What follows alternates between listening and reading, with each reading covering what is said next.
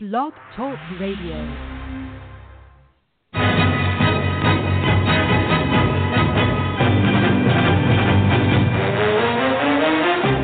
You are listening to the Run to Daylight Football Funcast with your host, Todd Burrows. What the hell's going on out here?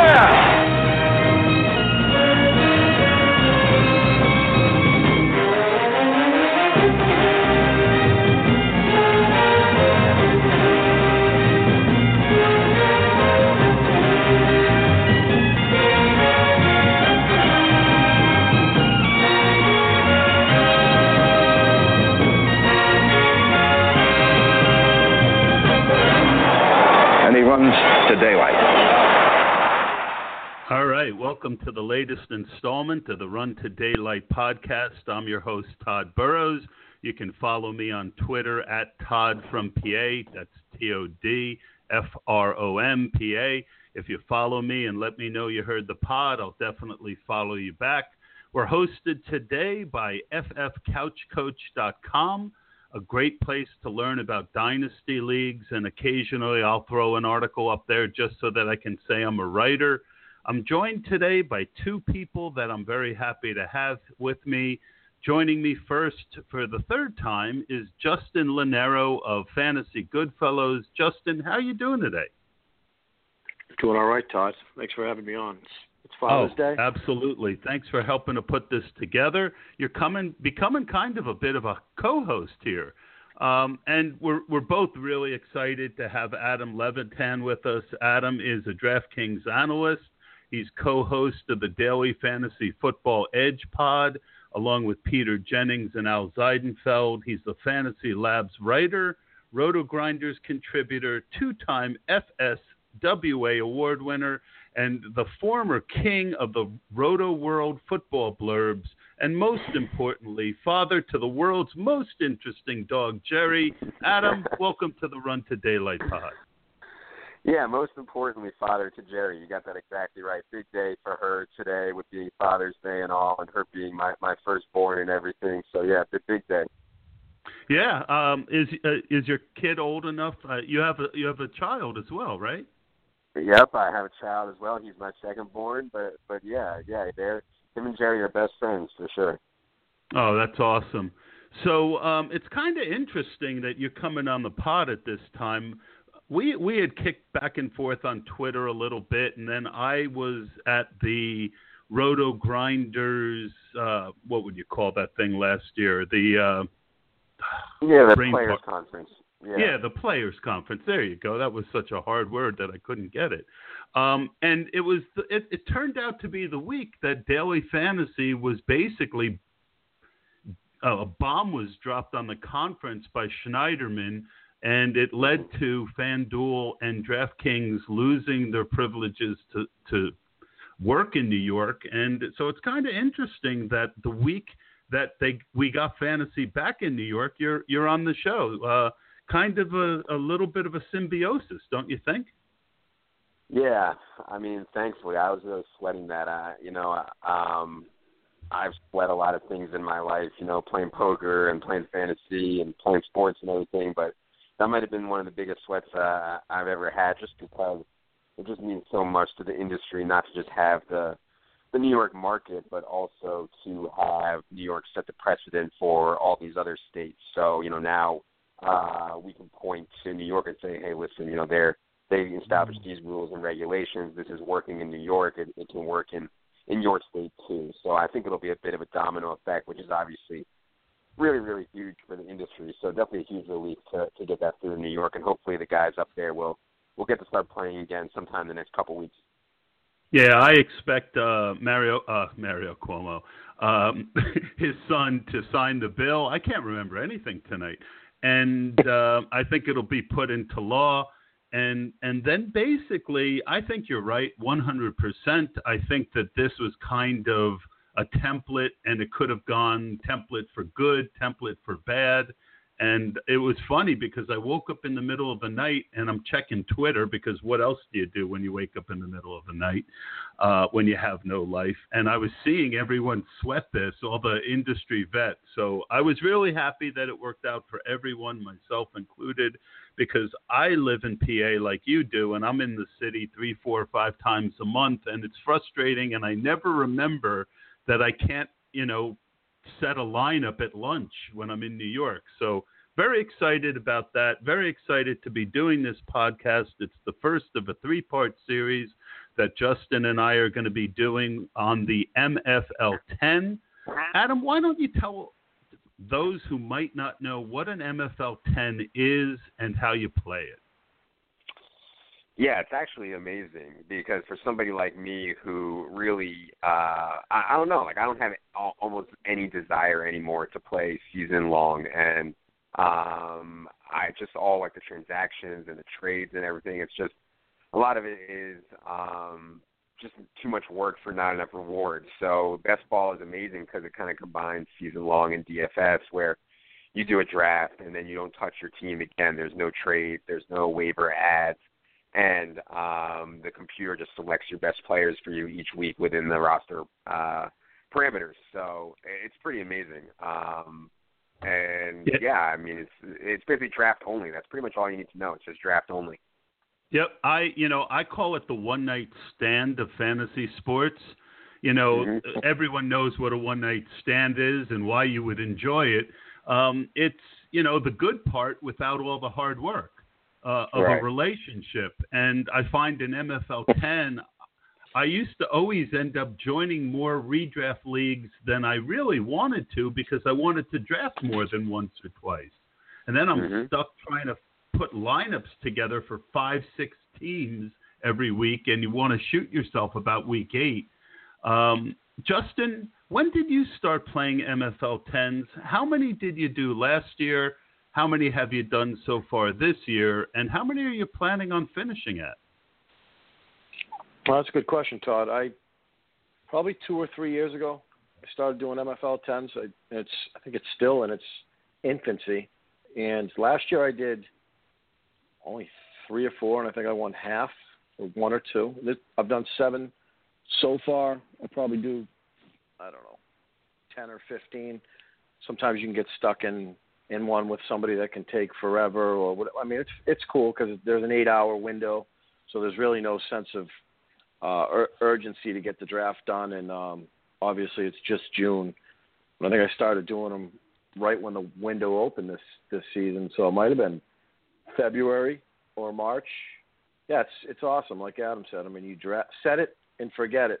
It's kind of like what we should do with our DFS lineup sometimes. Just set it, and there should be some type of app instituted so you can't fiddle around and you get electroshock when you go to change your lineups on a Sunday morning. Right. So I'm kind of like Adam. And go ahead. Yeah, I mean, I always seem to make the wrong choice on a Sunday morning. So, Adam, how about you? How many did you play last year, so far this year, and how many do you figure you'll end up playing before this is all over? Yeah, I don't know. I probably did. I like doing some of the higher stakes ones. So I think I did 3 or 4 of the higher stakes ones last year. I don't think I cashed at all, actually. I didn't even look back to see why. But I might do more this year just to get a feel for what people think about players, because, you can go into a DFS season and obviously knowing what our opponents are going to do is a huge part of it. And I think you can kind of tell the perception of players based on where they go in season long. So, by doing MFL drafts, I can tell there's certain guys like Jeremy Langford people are really low on, and AJ Green people are really high on. So you can tell stuff like that by the draft. So I'll keep doing them just to keep tabs on it. But, I don't think I'm going to do them to, try to make any kind of big profit or anything like that. I think that doing it for the draft, for the experience, that was fun. Well, I mean, I hope to do both. I discovered this last year around this time, and I ended up doing, believe it or not, 88 of them. And so if MFL 10s are the one-night stand of fantasy, I'm kind of an addict and need to go to MFL 10 AA. I've done about 35 so far this year. And I think you made a very interesting point, Adam, in the sense that it helps you to prepare for the season. I had my best year in regular fantasy that I've had in a few years. And when it came time for the draft, I really knew when guys were going to be where for the most part. And that was a huge advantage. So, yeah, you can make money on MFL10s, but they really can be great preparation for the season. Don't you think, Justin? Yeah, it's a guide. It really is a guide in terms of preparation for season-long drafts come August. And you'll see people reaching because they want a particular individual a round or two earlier. But the more you do, the more of an idea you have as to where people are going. I definitely agree with Adam in terms of getting some type of vision as to what type of production is expected out of some of these players when it's time to open up week one and DFS prices come out. If you're smelling any value at a particular position, and I think the DFS industry is kind of caught off guard for the first couple weekend because they don't have a real measure to gauge from in terms of what these guys are capable of doing. So it's it really is a guide. I wish I got into them 10 years ago because it keeps you active during the off season. For so many years, once your season league ended prior to DFS and all that, it was a long off season. Now it's like football 365. I'm not a big dynasty guy, so I kind of use MFL 10s or 20s as a tool to kind of keep me busy through the off season. And so it's definitely, I'm going to try to do one or two a week. I think that's good enough. I don't want to, you said 88, which is, that's a ton. I think I would be thrown out of my residence if I did 88. But good for you. Well, I didn't have two Rugrats. I have one. She's 9, but I'm a sales rep. I'm on the road a lot. I have time. They come at a reasonable pace. And, honestly, I don't think I'll do 88 this year. I say that, but I'm at a much slower pace than I was last year. I basically subscribed to what I heard on podcasts like Ross Tucker and Evan Silva on the Fantasy Feast. Every week they would have a guest. And a lot of times they would talk about strategies and what was the winning formula for MFL 10s. I know Kevin Cole over at RotoViz talked about it being a formulaic type approach. And the approach seemed to be running back heavy, take 2 quarterbacks, take them late unless you get a lot of value, make sure you get 3 defenses. And I think everyone was on the same page last year, and then every single running back got hurt. Don't you think that scrambled everyone's brain a bit, Adam? Yeah, this has been going on for a few years now where running backs, if you avoided running backs early, you most likely profited. But, yeah, for sure, I think it's really swung this year. Now, like, even the casual MFL 10 player and the casual fantasy football player is familiar with the term zero RB. And, like, I think you're going to see this year this huge trend of wide receivers going in the first and second round at a way higher clip than running backs. But I actually kind of like the more you do drafts, the more you do MFLs, like I kind of like the running backs in the mid-rounds this year, whereas usually I don't. And there's certainly some controversy, You can get into whether you like Matt Jones and Jay Ajayi and Langford and Woodhead. And your boy Ryan and Matthews. Guys.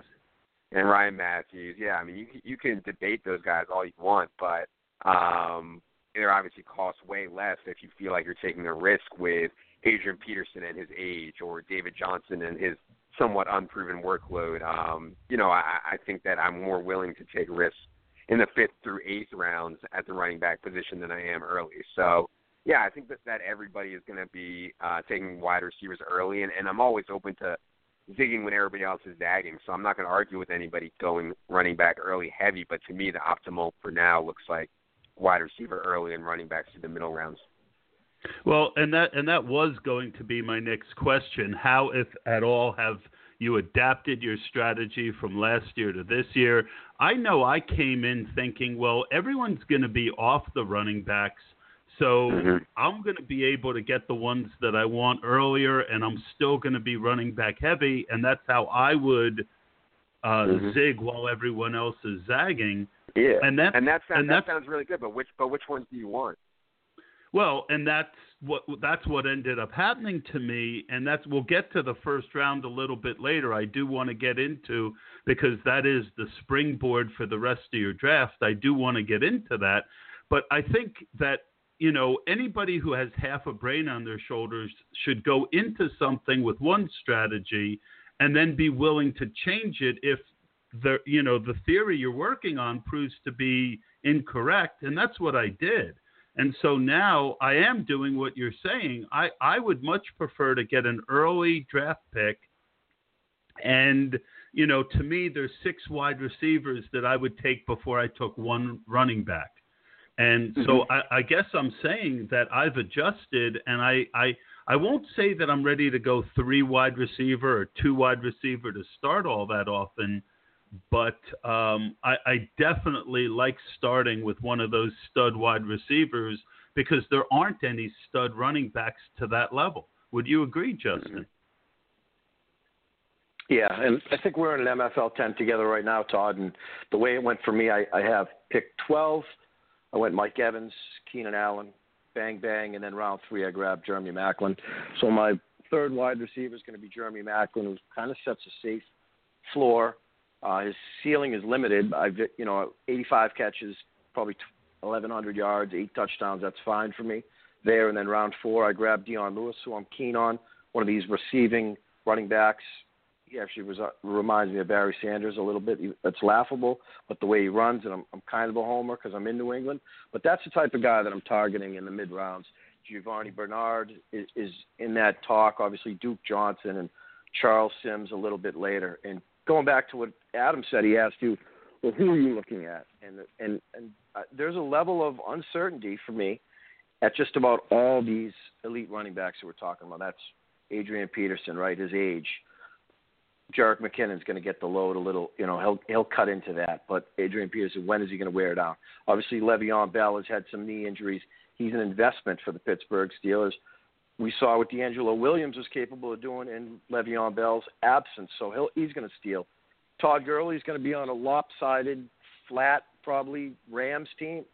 He's another investment. Are you going to take all the tread off of his tires this early in his career? And David Johnson, I've talked about, there's a small sample size for David Johnson with Andre Ellington's there. Chris Johnson's still there. We don't know what Bruce Arians is going to do with him. For me, in an MFL10 at this point, like you said, Todd, there's 6 wide receivers that I'm probably going to take before I take any running back. Obviously, Antonio Brown, Beckham, Julio Jones, A.J. Green, DeAndre Hopkins, Allen Robinson. I might take Mike Evans and, like I said, Keenan Allen in that crowd there, because there's a level of certainty when I draft those guys. I know that I'm looking at around 90 receptions, 1,300 yards, and 10 to 15 touchdowns. Where the running backs that I mentioned, there is a level of ambiguity, because I don't know the volume or the role or their injury heading into week 1. Well, and that's an excellent stability. point. It's an excellent point, and I think that there's one guy that I don't know that you mentioned, and he's not on my list, but he's on most of the lists that I've heard so far, and I've been meaning to ask Adam this anyway. What are your thoughts on Dez Bryant this year, Adam? Do you put him in that elite first 6 or 7 level, or do you put him back a little bit? And then the other thing that I've really been having a problem with, and I listened to your podcast almost every week last year, and one of the things you talked a lot about, and we all learned as the season went on, was the pace that Dallas likes to play at is so, they want to take time off the clock. And now you've got 2 guys being drafted on the same team in the first round. I would really like your thoughts on the Dallas situation and whether you think both Dez Bryant and Ezekiel Elliott are first-round picks. Yeah, I expect the Dallas offense to be really efficient this year, right? So, like, even though they play really slow, I feel like that could affect their opponents more than it affects their own fantasy production, because when they get the ball and this all assumes Tony Romo is healthy, right? Like, we've seen what a train wreck they become when Tony Romo is not healthy. But assuming Tony Romo, expect him to be really, really efficient. And Des Bryant's reports are reasonably good on his foot. I would have some pause this early in MFL 10 on Des Bryant just because of the foot injury, but assuming that he is good to go, I mean, he's such a dominant red zone weapon in his prime. I certainly like Des Bryant a lot in the back of the first round. I would take Allen Robinson before I took Des Bryant, but I think he's in that same conversation with Allen Robinson, and I would certainly take A.J. Green over both of those guys. But, yeah, you know, I think Des is such a freak special talent and such a goal line dominator that I'm fine with him, and I understand the question about pace. I just think Dallas is going to score a lot of points this year, even though they're going to play slow. All right, and what about Ezekiel Elliott? Because he's going in the first round as well. Yeah, I mean, like, before the 2014 rookie wide receiver class happened, like, everybody assumed and knew that rookie wide receivers were really going to struggle and running backs where we were going to make our money. And if you look back historically, it's been like that. And I still subscribe to that. You know, I'm very, very unlikely to take any rookie wide receivers too high in any drafts this year. But running back has proven time and time again that it's certainly very possible for them to do well. And it's kind of hard for Ezekiel Elliott not to play well. I don't consider myself any kind of college tape grinder, but from what I've seen and what I've read, Ezekiel Elliott is I don't want to say generational talent at the running back position, but a total in the same conversation as Gurley and Adrian Peterson and all these guys that were actually worth top 5 picks. And also, you know, Ezekiel is going to play all 3 downs and is an excellent pass protector, which is 2 things that I really look for when I'm making fantasy picks. But, yeah, I think Ezekiel Elliott in the first round is totally, totally fine. All right. Well, that is a good take, and I certainly can see why smart people are doing it. It's not what I'm doing. Beyond my, you know, again, one of the things, again, that I heard you pound last year, and I'm a big believer in, is early in a draft or when you're picking someone from DFS, you want as few questions as possible. You want the least amount. So you've got a team that does tend to play a little slower, that you've got a team that has, you know, Dez has the foot injury. Tony Romo's old and coming off a couple years where he was injured as much as he was healthy. They do have a dominant offensive line. And now you've got 2 guys being drafted in the first round with those issues. My take is I'm more likely to let someone else take that risk than I am. I definitely like David Johnson and Todd Gurley more than I do Ezekiel Elliott. And Des Bryant, I agree exactly where you put him. I would put Des behind Allen Robinson, definitely behind the 4 or 5 big guys, including A.J. Green. So any thoughts on that? I know you had some pretty strong opinions on Dallas, Justin. What are your thoughts on the Cowboys? Yeah, I mean, you kind of nailed it. I mean, they're going to run the football. We know that. And Jerry Jones is also going to want to show off his new toy, that being Ezekiel Elliott. From a talent standpoint, I mean, they drafted him as high as they did. I think the talent's there. Is he Todd Gurley? Probably not. We know what Des Bryant, a healthy Des Bryant, is capable of doing, and primarily he's healthy, and he has about as high as a ceiling as any wide receiver. So sorry that I left him out there. I think I would put him, and a lot of this is hinged on Tony Romo's health as well. Like Adam said, if Tony Romo's banged up, the Cowboys are just as gross of an offense as you can get. So in a season-long league, you're going to take Zeke Elliott or Des Bryant. I mean, I am an anti-running back at this day and age because of the volume and the shares and undetermined roles as such. But for me, Des Bryant, again, and he's making strides as far as health. is a top 5, 6 wide receiver. In fact, I took him in the Football Diehards draft 6 last week, pick 6, which is a PPR league, and then the rest of the draft turned out just fine. But they're going to, take things slow with Des Bryant. He's obviously an expensive asset to the Cowboys. I have no problem taking him in the first round, in the mid-first round. And, in fact, I would probably put him 5 behind A.J. Green. Well, I've been taking at least one running back in the first 2 rounds, most of the time in the second round. Jamal Charles, if he falls. There's a few other guys that are typically, Adrian Peterson, Devontae Freeman. A lot of times, even if I'm in the back end of a draft, 2-6, 2-8, one of those guys seems to fall to me, and if they do, I'm going to take them and get a solid running back on the board, because you do have to start 2 running backs every week in MFL 10s. But I am slowly drifting less and less running back early, and part of the reason is there appears to be so much running back value, even as late as round 12 or 13. Adam, have you been finding really great value like I have in the running backs around that part of the draft?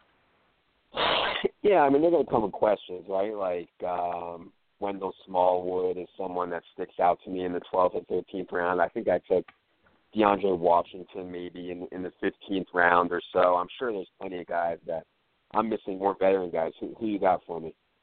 Well, the one guy, I mean, and I should have had this up already. I'll pull up. I do have it up. But one guy like Vereen, Shane Vereen tends to be there, 12th, 13th, 14th round. He's a great best ball running back because you don't have to pick the weeks that he has a big game. He's going to have 5 or 6 games where he gets 5 or 6 catches, and that's really good. Some of the other guys that I've been finding there late, I've been finding Derrick Henry there. I've been finding Isaiah Crowell there. Justin Forsett and Javorius Allen have both been there. Carlos Williams is starting to drop into that range, and I found Tevin Coleman once or twice as well, and Bilal Powell. So, again, you're right. You're not going to get a guy with no questions in that range, but I'm finding that I like the running backs I can get in that range, that 8th to 12th round range, better than the wide receivers I find there. Yeah. Now, I think the key also is all the guys you mentioned, or for the most part, the guys you mentioned are pass catchers, and obviously this is full PPR. It just makes such a big difference. The guys that I'm taking shots on are always going to be guys that can catch passes. Yep. And that leads me to my next question, which is about the wide receivers. I know you say you don't like to play redraft much anymore. I still do. But how do you look at wide receivers differently for season-long versus best ball? Do you look at them any differently? Do you kind of look for different guys? Or do you pretty much like the guys that you like? Yeah, I think that the kind of the chalk answer to that is to say that guys like Deshaun Jackson and Torrey Smith and Vincent Jackson and these guys that are very volatile, like their range of outcomes is very volatile, are better best ball picks. That's probably true. It's like if you have a hard time, this guy's going to have, 2 for 20 one week and, 4 for 105 and 2 touchdowns. Another week, and it's hard to predict. Obviously, he's a better best ball pick. So I think that makes some sense. But mostly, I think it's very similar. I'm looking for guys that I think are talented. Like, in season long, I care way more about talent than I do in DFS. In DFS, talent rarely comes into the equation, maybe, 10% of my decision, whereas in season long, talent might be 50% of the decision, and then in Dynasty, talent is 100% of the decision or 90% of the decision. So, yeah, I think for season long, I'm looking for talented guys just like I am in MFL, just like I am in season long. Yeah, that's something that I definitely look for in my wide receivers, but it's not one or the other. I don't want a lineup with 6. I don't want an MFL 10 team with 6 volatile guys. So what I tend to do is I tend to look to make sure that I have at least, like I said, I'd like to get, one of the first 5 or 6 picks in the draft, get a Odell Beckham or an Antonio Brown, that guy who gives you both the upside and the week to week, where they rarely have a week where they don't catch 5 or 6 passes. And then I'll look to take a Jarvis Landry or a Macklin as my second guy. Again, a guy I know who can give me week in, week out a good performance. But then I do look for those volatile guys, the guys that I would hate to have on my regular fantasy team because it would drive me crazy which week they go off and which week they don't. And that's one of the big advantages of best ball is a guy like Torrey Smith. If you get him in the 10th round, another guy I like this year is Travis Benjamin. I think he's a great best ball wide receiver. Phillip Rivers throws a great deep ball. And, I think he's going to have 4 or 5 weeks where he just goes bonkers. But you might have a couple weeks where he doesn't do much. Justin, have you put much thought into this? How do you like to build your wide receivers? Or do you just take the guy that you like? It's like a puzzle for the MFL10s or redraft. I mean, I'm going to treat it like a puzzle, and I'm going to 9 out of 10 times I'm going to take a wide receiver, and permitting, I can grab, say, LaShawn McCoy, or let's see, at this point in time, maybe Eddie Lacy, round 3. I'll do that. I treat it similar. Obviously, you're going to have to take some shots in the dark with best ball where you're set it and forget it. And like you said, Torrey Smith presents some value, although I wouldn't draft him in redraft. I'm not really keen on the 49ers offense, but it's a similar approach. And the majority of the time it's wide receiver. But I'm going to take the best player available, looking at the role that he has on his team, the volume that he's going to receive, and which corresponds to the opportunities that he'll have. So I've cut down my season-long leagues. I think I do the Scott Fish Bowl, this footballdiehards.com draft, and my home league of 17 years, and the rest is DFS and these best balls, which I check in from time to time. I will say I don't really keep a close eye on them. It's a glorified game of bingo. Set it and forget it, and you'll get a notification if you won. You're a better man than me. I obsess over them. Yeah. 88 is tough to monitor that type of activity. I like I said, I won a couple last year, which was great, but it's a matter of balance. I'm not going too heavy in one area. I'm grabbing 2 or 3 defenses. I found myself with a lot of Jordan Reed round 4, and I'm backing him up with Niles Paul really, really late, because we know how injury-prone Jordan Reed is. In fact, he's banged up as we speak. But when he's healthy in a 16-game season, his ceiling is as high as just about anybody's, it would appear. And round 4 he's landing on my lap. Could I be in trouble because I have him in 75% of the MFL10s that I've done already? Oh, yeah. But no risk, no reward there. So, yeah, that's one of the key guys that I'm going to go over in episode 2 when we do the mid rounds. He's actually got an ADP, according to RotoViz, of 36. So I just got him at pick 4 or 5. That was my first share. I've seen him go in the second round, which with his injury history is just too early for me. But let's transition over to the quarterback position. You do see quarterbacks going in MFL 10s much later than in a traditional redraft league.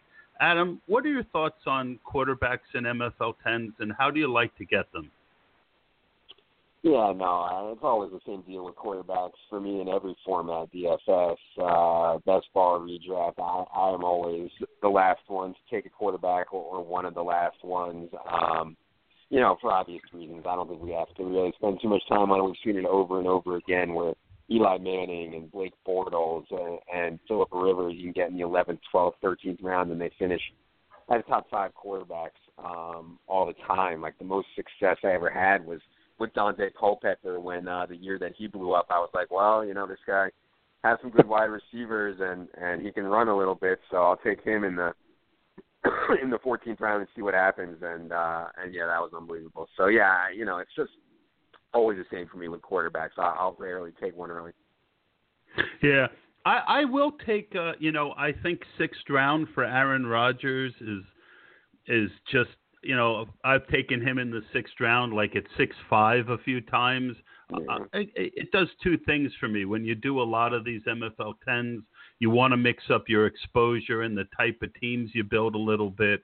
So I don't mind grabbing him in the 6th round, or Andrew Luck in the 7th, Russell Wilson in the 7th. Again, I'll take. It allows me to not feel like I've got to take a second quarterback until real late. But again, overall, you named the names that I'm interested in. Another guy that I'm interested in that's real late, 2 guys. Kirk Cousins, I think, 13th, 14th round. And I think that Ryan Tannehill, Adam Gase has just been a miracle worker in 2 stops, including getting Jay Cutler to play well. What are your thoughts on Tannehill this year, Adam? Yeah, I hear you on Gase. I think that they kind of took the ball out of Cutler's hands perhaps more than fantasy owners would have liked, and perhaps I'm afraid of that with Tannehill. He certainly has weapons. Jarvis Landry and the kid Carew and Devontae Parker. That's pretty nice right there, and I could see the running game struggling with Jay Ajayi and then a passing back in Kenyon Drake. So, I don't hate Tannehill, but I strongly, really, really prefer Cousins, and I might even prefer Joe Flacco to Tannehill. I don't know, that might be a hot take, but I think I prefer Joe Flacco. Not for me. I've got Flacco almost as much as I do Tannehill. He's available 15th, 16th round in these things. And I'll throw out one kind of crazy idea because that's what I do sometimes. I'm going to go the opposite way of you, Justin, on the Niners. I think that they will have a decent offense. I think Chip Kelly, I don't subscribe to the Chip is a genius and they're going to be great theory, but I don't think they're going to stink completely either. And I could see mixing Kaepernick in the 19th round with Gabbert in the 20th in some formats as a way to kind of lock in that team. And if they do what Chip was able to do in Philadelphia, he got top 10 performances out of some pretty awful quarterbacks. And both these guys can run the ball to keep the defense honest. Adam, any idea, any thought on that? Am I crazy? The 49ers? Yeah.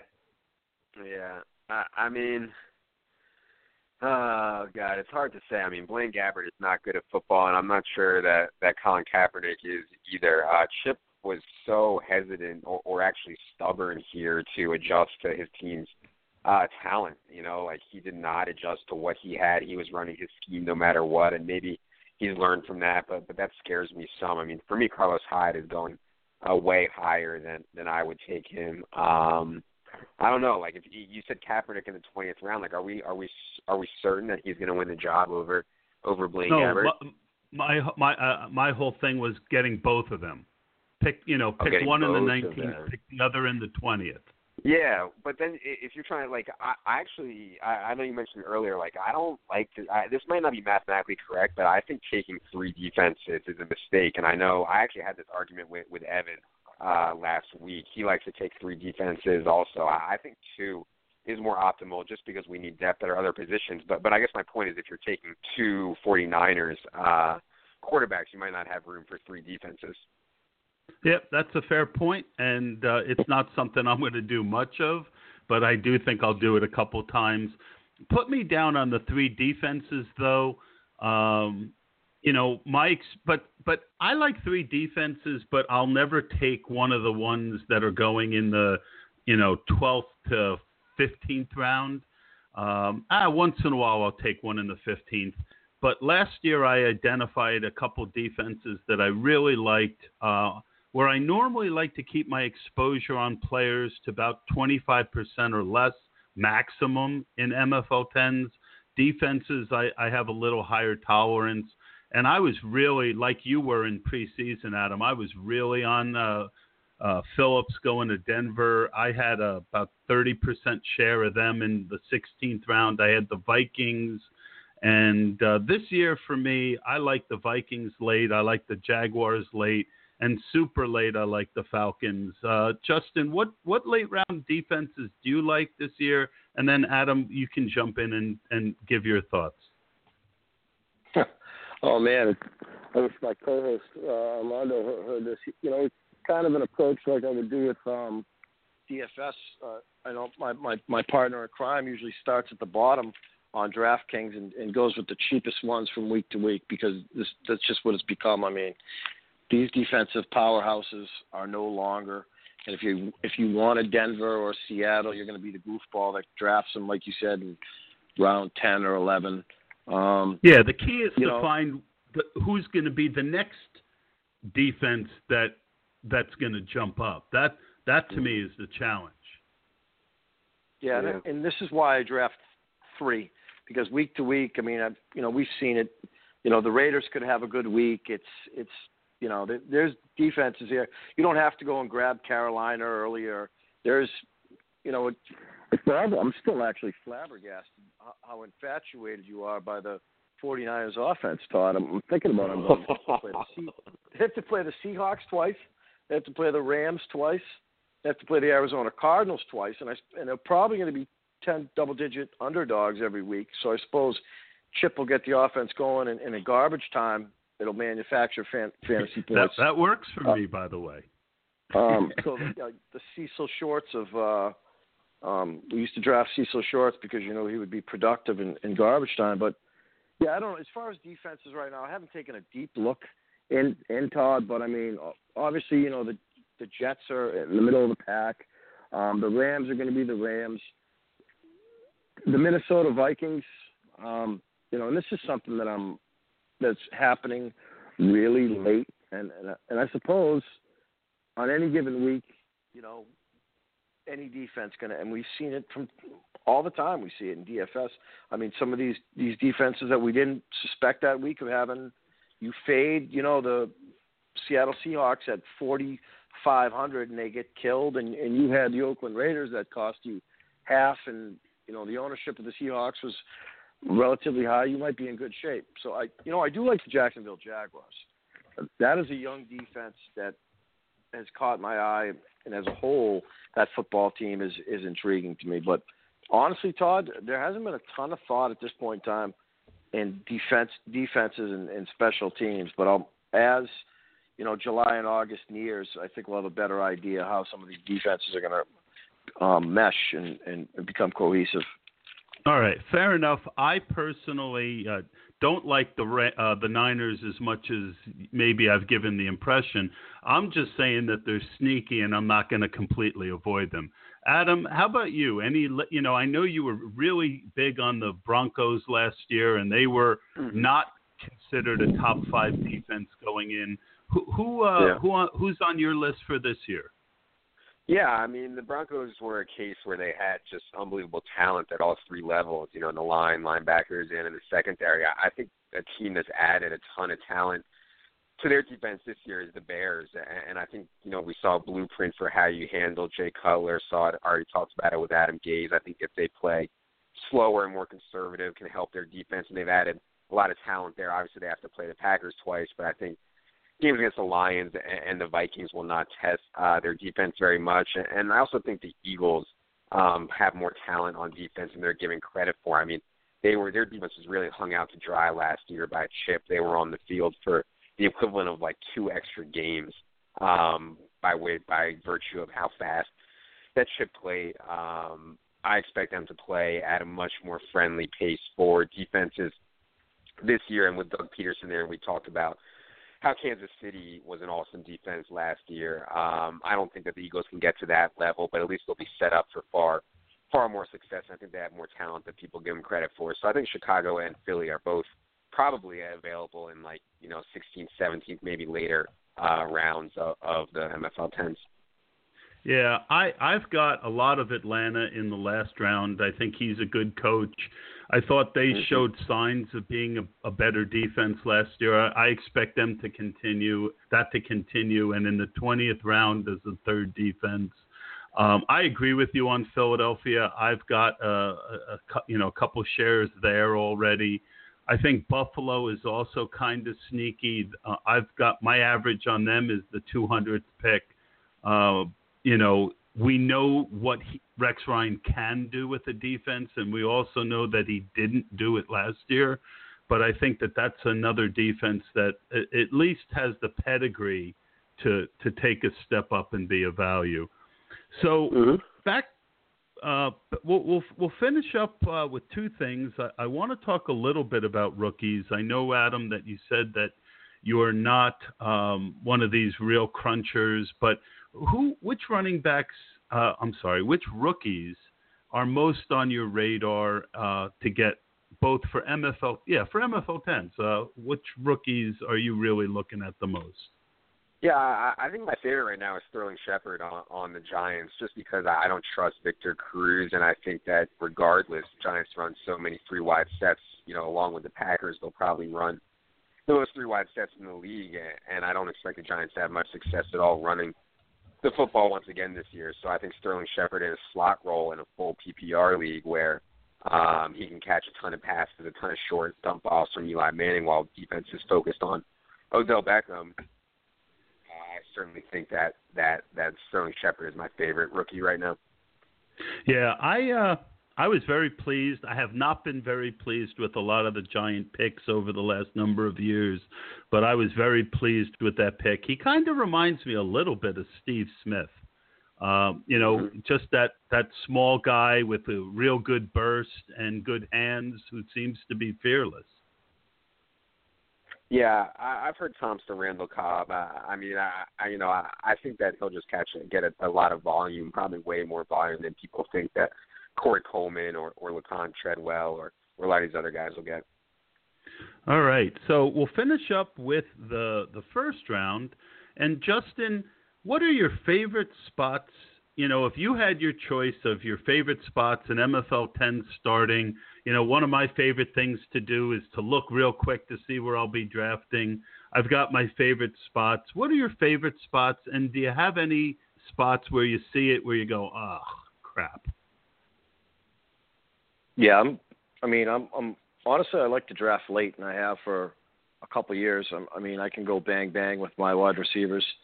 Like I keep mentioning, I have a uncomfortable amount of Mike Evans at this point, Keenan Allen and Allen Robinson. Probably from 10 to 12, I like, because I'm immediately picking in the second, and I can kind of build a foundation, whether that's Mike Evans, Brandon Marshall combination, who I found myself some Brandon Marshall. Might be in round 2, that is, Alshon Jeffrey, Mike Evans, Keenan Allen, something along those lines.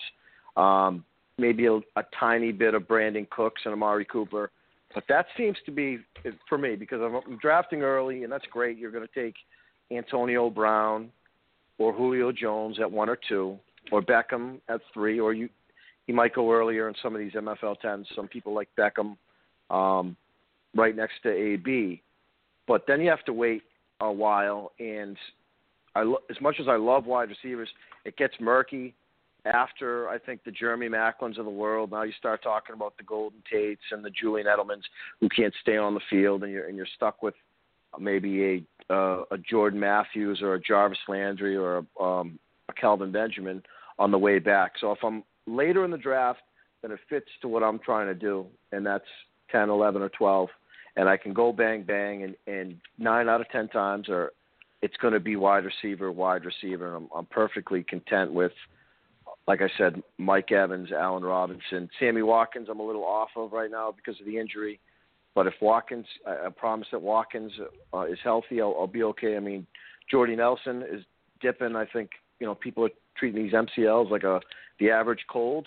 So I'm a little standoffish of Jordy Nelson. But Amari Cooper, for sure. I've been landing Jeremy Maclin round 3, which I spoke about earlier.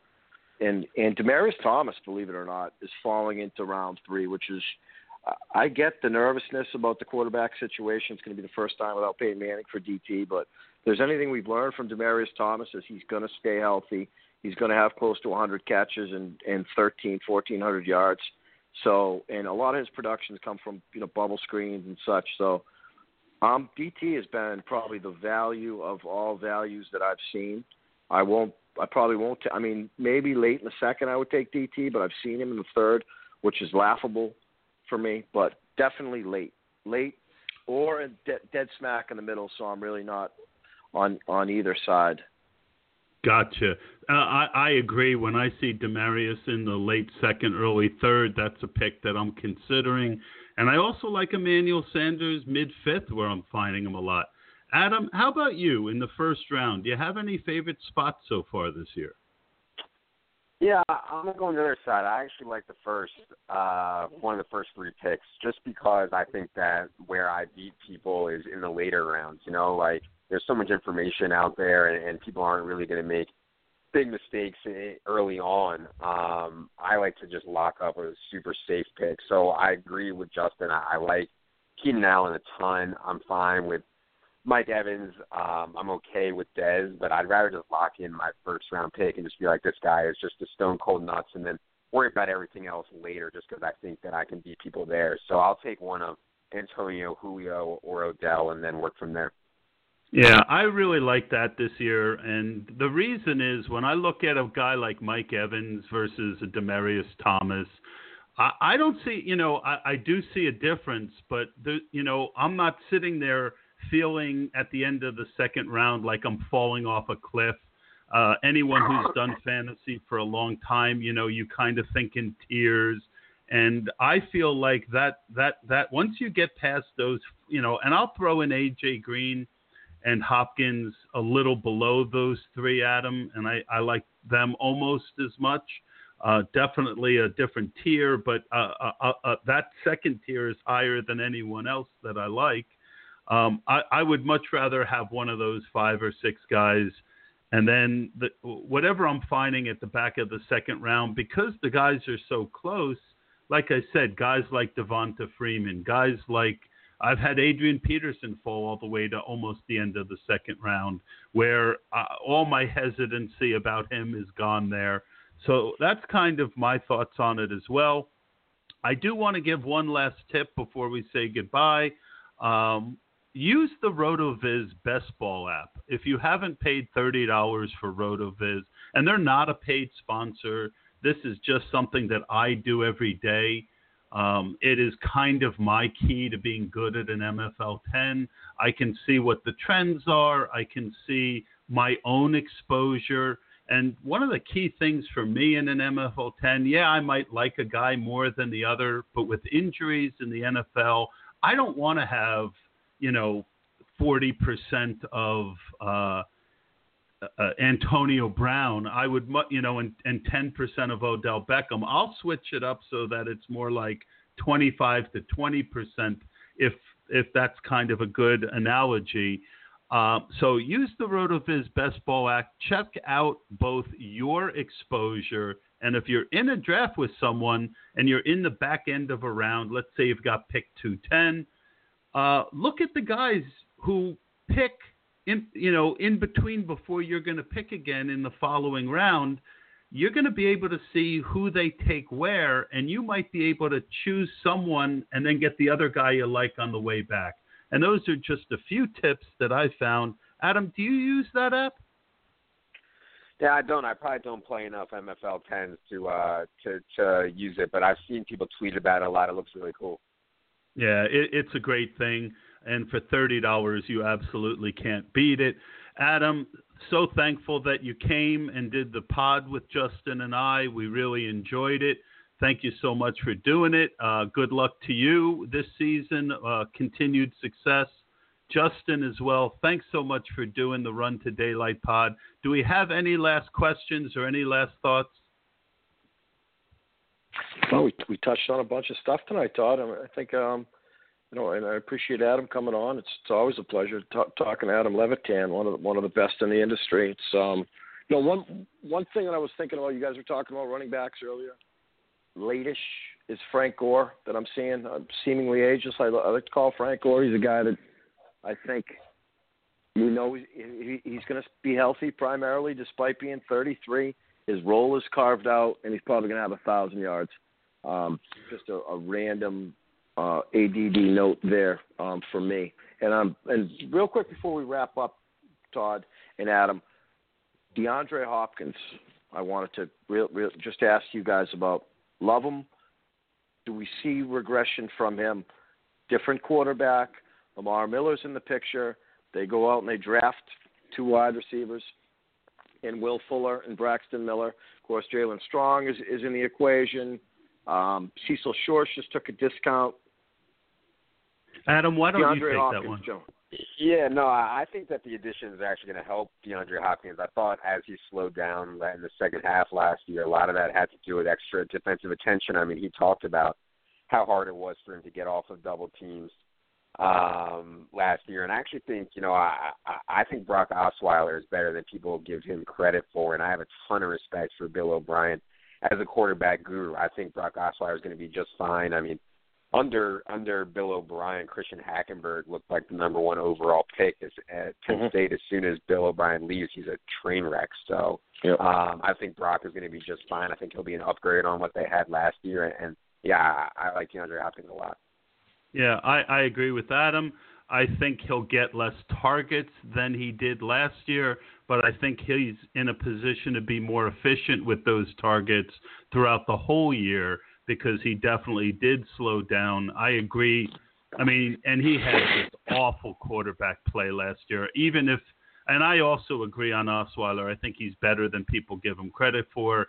But even if he's not, I still think he's an upgrade on what they had last year. So, gentlemen, I'm going to ask you for a last call of the night. And we'll start with you, Justin, then we'll go to Adam. Who's the first-round bust, if any? If, pick a guy who's being consistently drafted in the first round that you think is most likely to bust. Oh, man. I'm seeing, I hate to say this, maybe Rob Gronkowski. Just because the black unicorn, Martellus Bennett, is now the black unicorn. That's what he is, and I guess he looks good. We might be without Tom Brady for the first 4 games. We don't know what Jimmy Garoppolo's made of. Tight end after Gronk and a healthy Jordan Reed, it really gets mediocre, maybe Greg Olsen. And I hate, like I said, you put me on the spot here, Todd. I do not like Rob Gronkowski at this point in time in the first round. I don't like any tight end that early, to be honest with you. Well, that's my job to put you on the spot a little bit. Adam, we're gonna go to you. Who is the most likely in your mind bust in the first round, non-injury? Yeah, I'm not going to take Todd Gurley, and I just don't take 2 down backs this early in drafts. And I know Todd Gurley is a very, very special talent. I'm not going to take a guy who does not play on third downs, who struggles to catch passes when I don't think that his team is going to be very good when he has a very difficult schedule.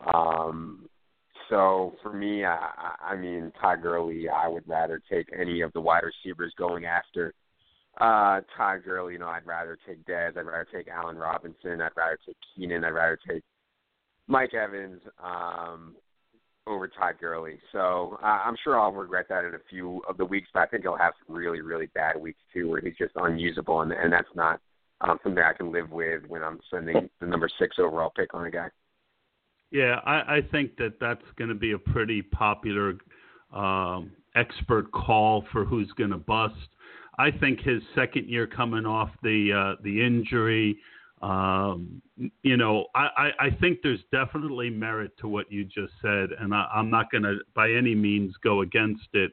I also have to, though, throw out Gronkowski. I do think that he, as amazing as he is, it just seems like the injuries are starting to have a cumulative effect on him. And then you add the fact that Bennett's there and you're putting a first-round tag on him. I don't think he's going to be a bust per se, but he's a guy that I haven't taken in the first round. If he slips a little further down, I'm interested in him. Adam, last thought of the night, Gronkowski. I know you're a super fan of the man, but your thoughts on his situation? Yeah, no, I thought one of the best things for me last year in DFS was getting off of Gronk early, and like the numbers didn't add up. Like all the data kept saying to play Gronk, even at his price, but his price never went down, even as his production waned because people were owning him so much. I thought that Jordan Reed on a week-to-week basis was better, and we were getting like $2K of savings. And really, like, Rob Gronkowski's targets were somewhat down last year, too. Like there were just times where they just did not throw him the ball for long periods, even when they were struggling with other weapons. So I certainly have no problem not taking Rob Gronkowski in the first round. There's some tight ends I like late. Like I kind of like going Dwayne Allen, Martellus Bennett in an MFL10 or stuff like that, where you take two kind of touchdown-heavy tight ends that you can get in the 12th or 13th round and kind of ride with that rather than spending a first-round pick on Gronk. Yeah, I certainly have not gone early tight end at all. I love Bennett. I think, and I heard a Roto World blurb on him recently. Right now, looking at my own exposure, I've got 8 Martellus Bennett, 7 Dwayne Allens, 6 Jared Cooks, 6 Travis Kelce's, and 5 Barnkowski's. And the earliest there is Kels at the 7. I average on the 72nd pick. So I'm right with you there. I think Charles Clay late, I think, is another guy. And I know I've got a couple shares. A lot of people are on Vance McDonald. That's another name. So we'll be back, Justin and I, with a third guest for the second round of our MFL10 Summit. We'll be covering rounds 2 through 10 and a lot of the players next time. Again, guys, thank you so much for joining the Run to Daylight podcast. I am going to take us out with this song.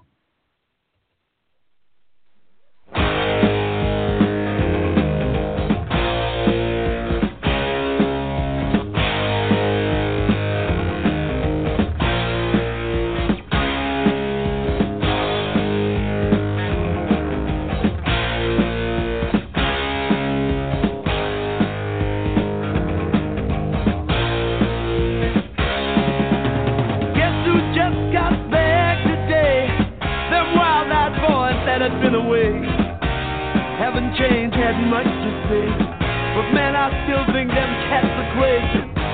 They were asking if you were around, how you was, where you could be found. Told them you were living downtown, driving all the old men crazy. The boys are back in town, the boys are back in town. I said, the boys are back in town, the boys are back in town.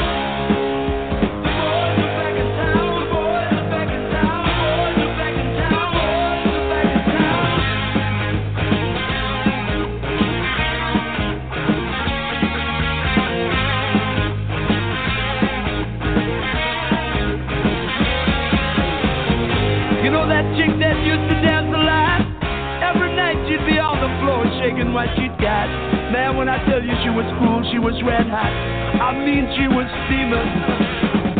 And that time over at Johnny's place, well, this chick got up and she slapped Johnny's face.